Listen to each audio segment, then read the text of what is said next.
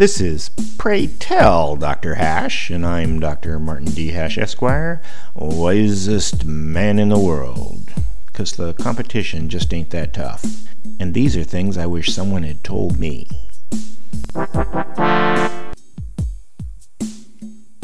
Today's topic: small business can't save money. Small business literally can't save money for a rainy day or future expansion because they must pass the profits through to the owners. So it's the owners, not the business, doing those things.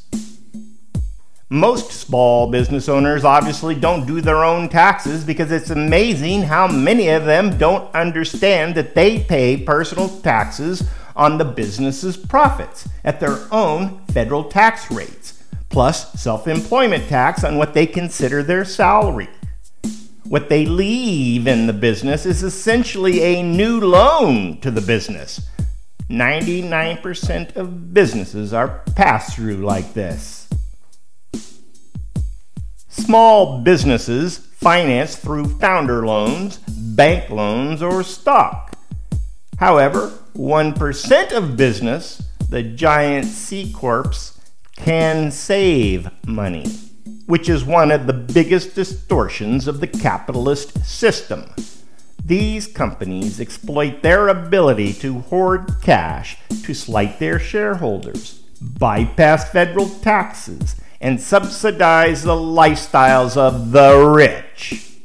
They rarely hand out the profits in the form of dividends, and when they do, the rich pay only a fraction of the taxes they would normally pay because they're subsidized by all the other stockholders.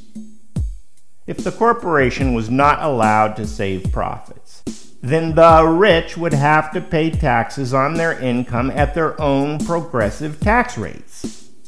If corporations couldn't save money, they wouldn't have elaborate offshore tax schemes. They would be more likely to invest or to reward their stockholders.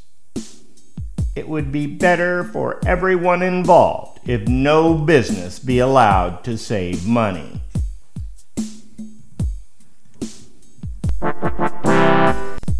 For more, see my website at martinhash.com.